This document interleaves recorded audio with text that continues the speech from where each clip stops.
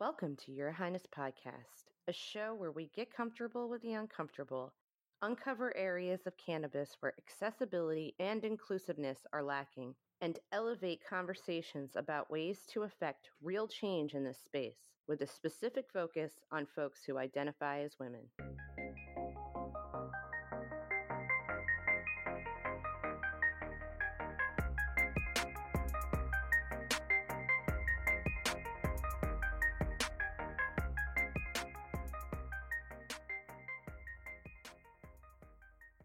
You're listening to Your Highness Podcast. I'm your host, Diana Crash, and today I am joined by Jennifer Wetzel of the Women in Cannabis Study. How are you doing today, Jennifer? I'm doing great, Diana. How are you? I'm all right. Slowly waking up, but I'm I'm getting there. I haven't had a lot of coffee, and I'm feeling pretty awake, which is good. So, I know you're an early person, so you're like, yeah, okay. Yeah, I've been up since 4. I've had a couple coffees. I've had my morning cannabis, so I'm ready to go. You said it's 4? Yeah, that's my typical wake up time. Wow. So this is like midday for you. Yeah, after we're done, I'll go have lunch. Wow. I mean, I woke up at 6 and I'm like, I'm ready to have lunch, but I should probably... That's just because I'm always ready to eat. But anyway, so we're going to start this episode with our recurring segment called Fave Pot and Fave Not Pot, where we talk about our favorite cannabis-related item and our favorite non-cannabis-related item. And I'm going to start with my Fave Pot. I was sent a sample of, it's called Nano Fast Acting Good Stuff Beverage Co. It's the Good Stuff Beverage Company. And they sent me a bottle of their Indica Calm cannabis-infused strawberry hibiscus lemonade. And in the whole bottle, it's 100 milligrams of THC. And I was tempted to literally drink the whole thing all at once because it is so good. It was delicious. It's terpene infused, and I definitely could taste that. It's like I mixed it with a little bit of ginger ale, and it was like the perfect mocktail. So I'm a big fan. Yes, and you can get their products. Let me just make sure.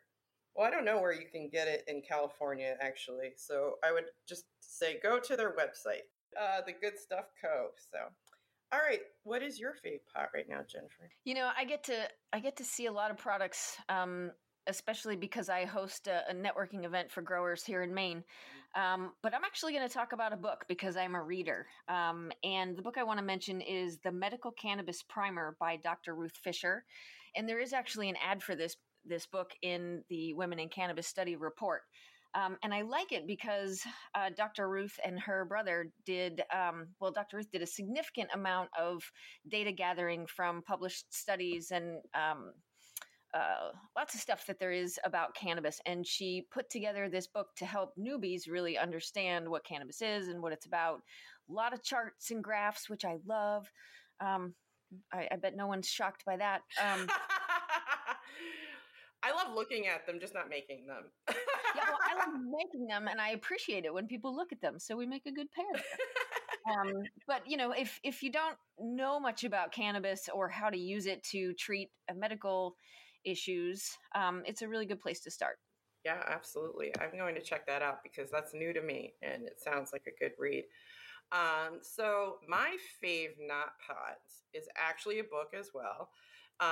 It is called White Feminism, and the author is Koa Beck, and it addresses today's conversation about race empowerment and inclusion in America. And it talks about the history of feminism and like how it was capitalized and turned into a whole marketing campaign. It's a very interesting read, and I recommend it highly. What's your fave not pot? I will have to check out that book, but I also have another book, and it is the 1619 Project. I just finished it, and it was unbelievably enlightening and powerful and painful. And I would say it's the most impactful book I've read so far on the topic of race in this country. And I think this is going to do the most for me in helping me understand what's wrong in this country and how to be a better ally, how to be a better support person. So if you have not read this one, it is really an important one. I had it on my list for a while, so I'm going to bump it up because I'm definitely interested in that. It sounds really good. Really good. Sounds really good. That's all I have to say. Really impactful is what I meant to say. I love reading these books that are so impactful. I've been on such a nonfiction kick lately. I can't even think of the last time I read a fiction book, actually, which is weird. I never thought I'd say that, but that's where I am right now. So, switching gears a little bit, your study titled Women in Cannabis, A Living History. It's an extensive study of 1,500 or 1,600 people, women? It's over 1,600. We had, a large number of over 1,600 women start the quantitative survey. Not everybody made it all the way through, but most made it, close to the end. So between the quantitative and the interviews, well over 1,600 women participated. That's amazing. And when I first met you, the study was in its infancy, and it was during a time when the idea of women having an equitable stake in the industry seemed like more of a possibility than it does now. How has your view of women having equity in cannabis changed since the project began? That is an excellent question. And I would say at the beginning, I had a much more hopeful view, and maybe my perspective was a little bit Pollyanna-ish, perhaps. But that's why we gather data and listen to the stories and quantify to show that, it's really not how things are going. And, it's been 2.5 years since I started this project, and we've had a pandemic, and the world has changed significantly. And what I would say is that I think things have only gotten worse. Mm-hmm. I've been to some events recently, and I see significantly fewer women at events than I did in 2019. I hear more stories of sexism and harassment. The numbers of funding that go to women-owned businesses and minority-owned businesses has dropped significantly. I hear stories about women getting pushed out of the companies that they've started, or that their company has been stolen from them. I hear stories about women getting demoted or fired, and after doing a spectacular job, but then their position is filled by a man with half the experience and is paid more because, it's a buddy. Right. And one of the most interesting things that I'm going to take away from this study, I think, well, there's a lot of those, but I think that the numbers that came out a bunch of years ago about having such a high percentage of women in ownership and C-suite roles, I think those numbers are not right, honestly. Yes. And here's why I think that. In our study, we had a lot of business owners in our study. So almost 500 business owners responded to this study. And if I compare those women to those who work at a company for someone else, and I look at how many people are in their company, 47% of the business owners in my study, it's just them. It is a one-woman enterprise, almost half. Then another 44%, that's 91% of the business owners in my study have 5 or fewer people working for them. Mm-hmm. And then when you compare that to employees who work at other companies, 82% of them work for a business with 6 or more employees. So they work for bigger companies. Right. So I think the number used to be like 33% of C-suite roles are women. I don't think that's necessarily, I don't think we're comparing apples and oranges here. I think I'm a CEO, Right. Oh, I'm so glad you made that point. Not to cut you off, but that has been on my mind so much lately. Like even going through your study and referencing it in my, I will have it referenced in an article or two coming up. Right. But it really had me thinking about when we were talking about this, when you started it, right? Like how excited I was a Pollyanna too. I just thought pop Pollyanna in my brain. We were pop Pollyannas. And I remember trying to write an article for Civilized or one of those publications back then. And I was like, so, women can take over. I had that attitude, like, yes. And everyone I had interviewed, for the most part, who had been in the industry already much longer than I had been, was like, yeah, no. This is not what you think it is. And I was like, what? Oh, okay. But it is true. And it's so true that we are not comparing apples and oranges because we can't really, right? It's not possible right now. But yeah, so in the study, one statistic that really stands out is that 45% of the women who have participated experienced bullying from other women. And like we just said, you're not comparing apples to oranges, but that is something that is a little bit more analogous to other industries. What were some of the more surprising anecdotes you received about this barrier to success? Well, this was an interesting question because, we were talking about allyship and, how can others be supportive? And so, we asked questions about harassment from men, and we asked about this bullying and lack of support from other women. And, while I was surprised at the high percentage of women who have experienced this, I was also not surprised. There are plenty of women out there who are either consciously or subconsciously upholding and defending the patriarchy and the system because it works for them. Yeah. Because they feel they had to sacrifice to get where they are, and they're maybe not willing to share the power or make things easier for those coming up after. And the other thing I'll say is that there's two sides to every story, and sometimes we're the victim and sometimes we're the bully. Right. And we have to take responsibility for our own actions and sit with our own discomfort about things we may have done where we were the asshole in the situation. And so we need to be introspective and change our behaviors and be better people, but, we did get some open-ended comments from the women in the study. And, for example, one woman said, "Not everyone arrives at the same level of consciousness at the same time. Forgiveness and how we handle ourselves makes a world of difference, and professionalism and compassion are necessary." And wow. I think that's really important. That is poignant. I mean, truly, like that is exactly what I'm working on right now. And then there's other comments like, unfortunately, women have been crueler to me than men have in this industry, but never women of my own generation. They are typically older and they've been awful to work with and for. Wow. One said, "Plenty of women are dismissive if you're not doing something they think is impressive." That is so true. Right. And then another one said, "There's a lot of judgment and cliques in the industry, like high school. It's like high school sometimes." All the time. I was really hoping to get out of high school, but man, I'm 51 years old and it still feels like it sometimes. Right? I mean, I'm still smoking pot. I'm still rolling my eyes at things. No kidding. But you're right. I mean, it is very cliquey, and I think we need to have more discussions of that. Like, let's break this whole aesthetic thing. You know what I mean? Like, people don't want things to fit in. They want to fit into boxes, right? Like, that's what I mean. It's like you have a background in branding, so you know what I'm talking about. Like, there is an aesthetic I see that is very common.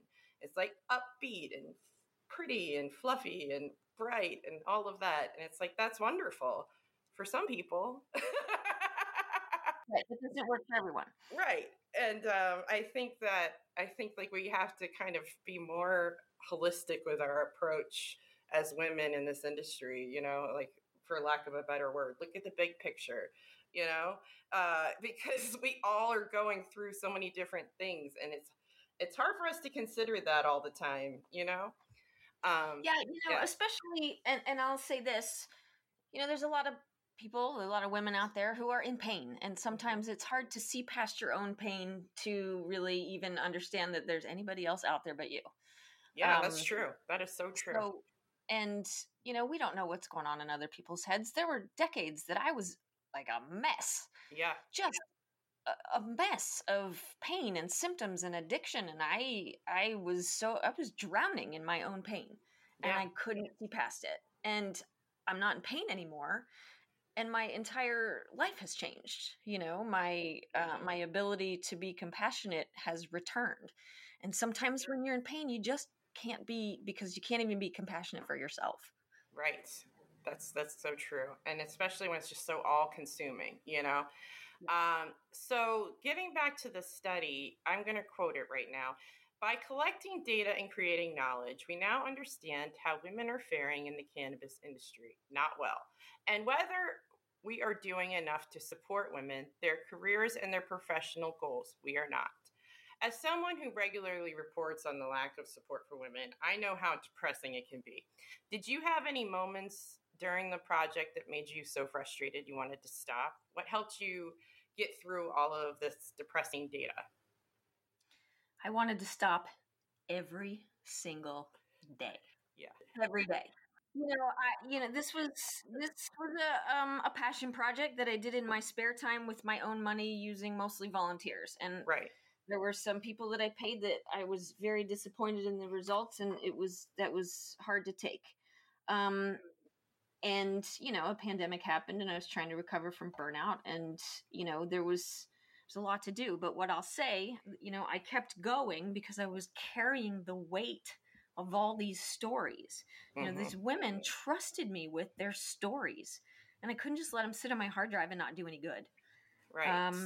So every single person that I talked to between when I started the study and when I published the study, thanked me for what I was doing and encouraged me to keep going. And so I did. And I did that even without the promise of a payoff. I didn't raise any money to do this. I'm still trying to monetize the work that I did and get paid for my expertise, but it was important. And so I finished it. And you did a fantastic job. I mean, I'm not going to lie. When I found out you were still doing this study years later, I was shocked. I was surprised. I was excited. I felt really good about the fact that you were still doing this. There were so many different emotions because I couldn't believe that you still were able to get through all of that. And with the limited resources you had, still were able to produce such a fantastic, comprehensive illustration of what really is going on in this industry. I mean, this is so needed, and you knew that years ago, and you kept going. I mean, that is determination, if nothing else is. That is just so amazing. I'm just so proud of you. Not that you need my approval or anything like that, but I just think it's amazing that you did this. And I have one more question before we end. So we talked about all of the barriers that women are facing in this industry. What do you hope this study will do ultimately to highlight these struggles? Those struggles would include things like shame and stigma for using cannabis and working in the industry, fear and harassment and self-esteem issues and balance and self-care issues. And what I hope is that the women who read this report find solace and comfort and community in the stories and in the data, and feel that whatever's happened to you has probably happened to someone else, and you're not alone. Yeah. And then I really hope that it illuminates these struggles to our allies, because often when I share some of these stories with my guy friends, they're shocked. Yeah. And once I can get them to really see and understand the struggles, they can't unsee it. Then they see examples of misogyny and racism and sexism everywhere. And you have to be able to recognize it to be able to take a stand and be a real ally. And sometimes we have to help others see. And so I hope this helps others see that.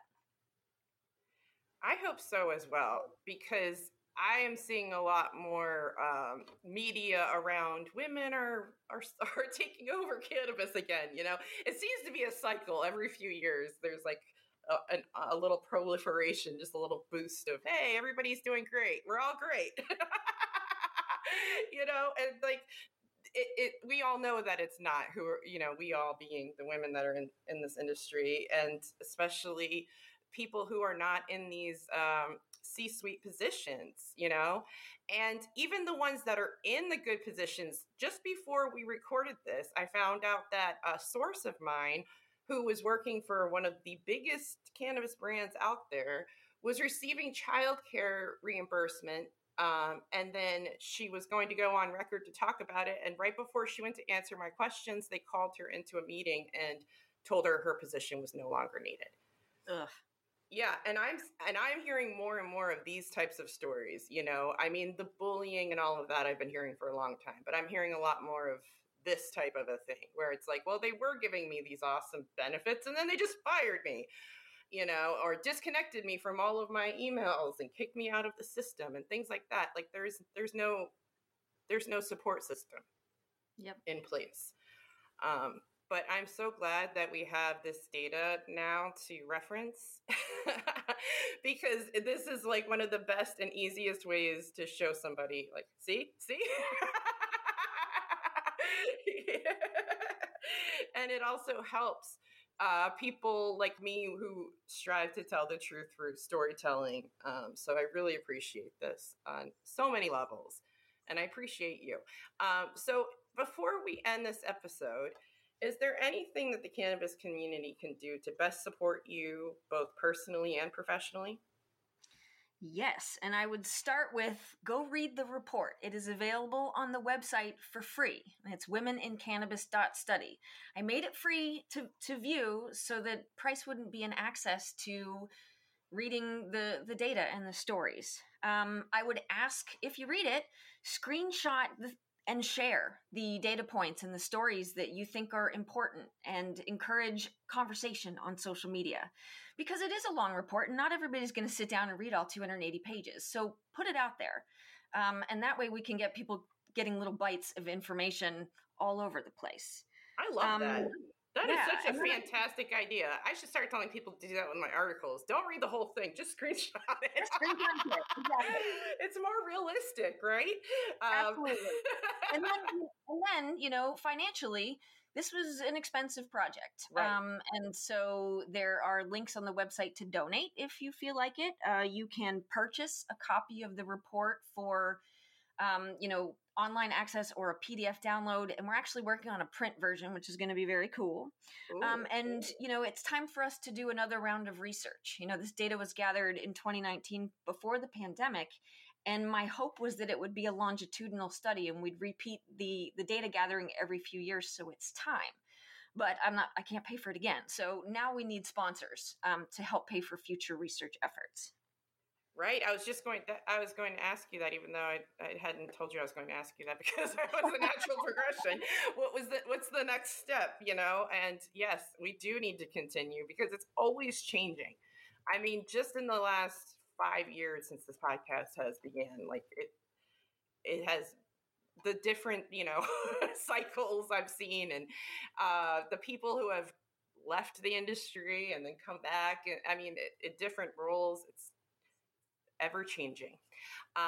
So before we end, since you're on here and we are both affiliated with This Is Jane Project, I just want to make an announcement that we will be starting a limited series on the podcast, and we'll be discussing trauma and how it intersects with plant medicine. They will be more general in nature, meaning that they won't be cannabis specific. It will be focused more on trauma with some elements of plant medicine intersection. Because I think that it's a very important topic to discuss in this industry.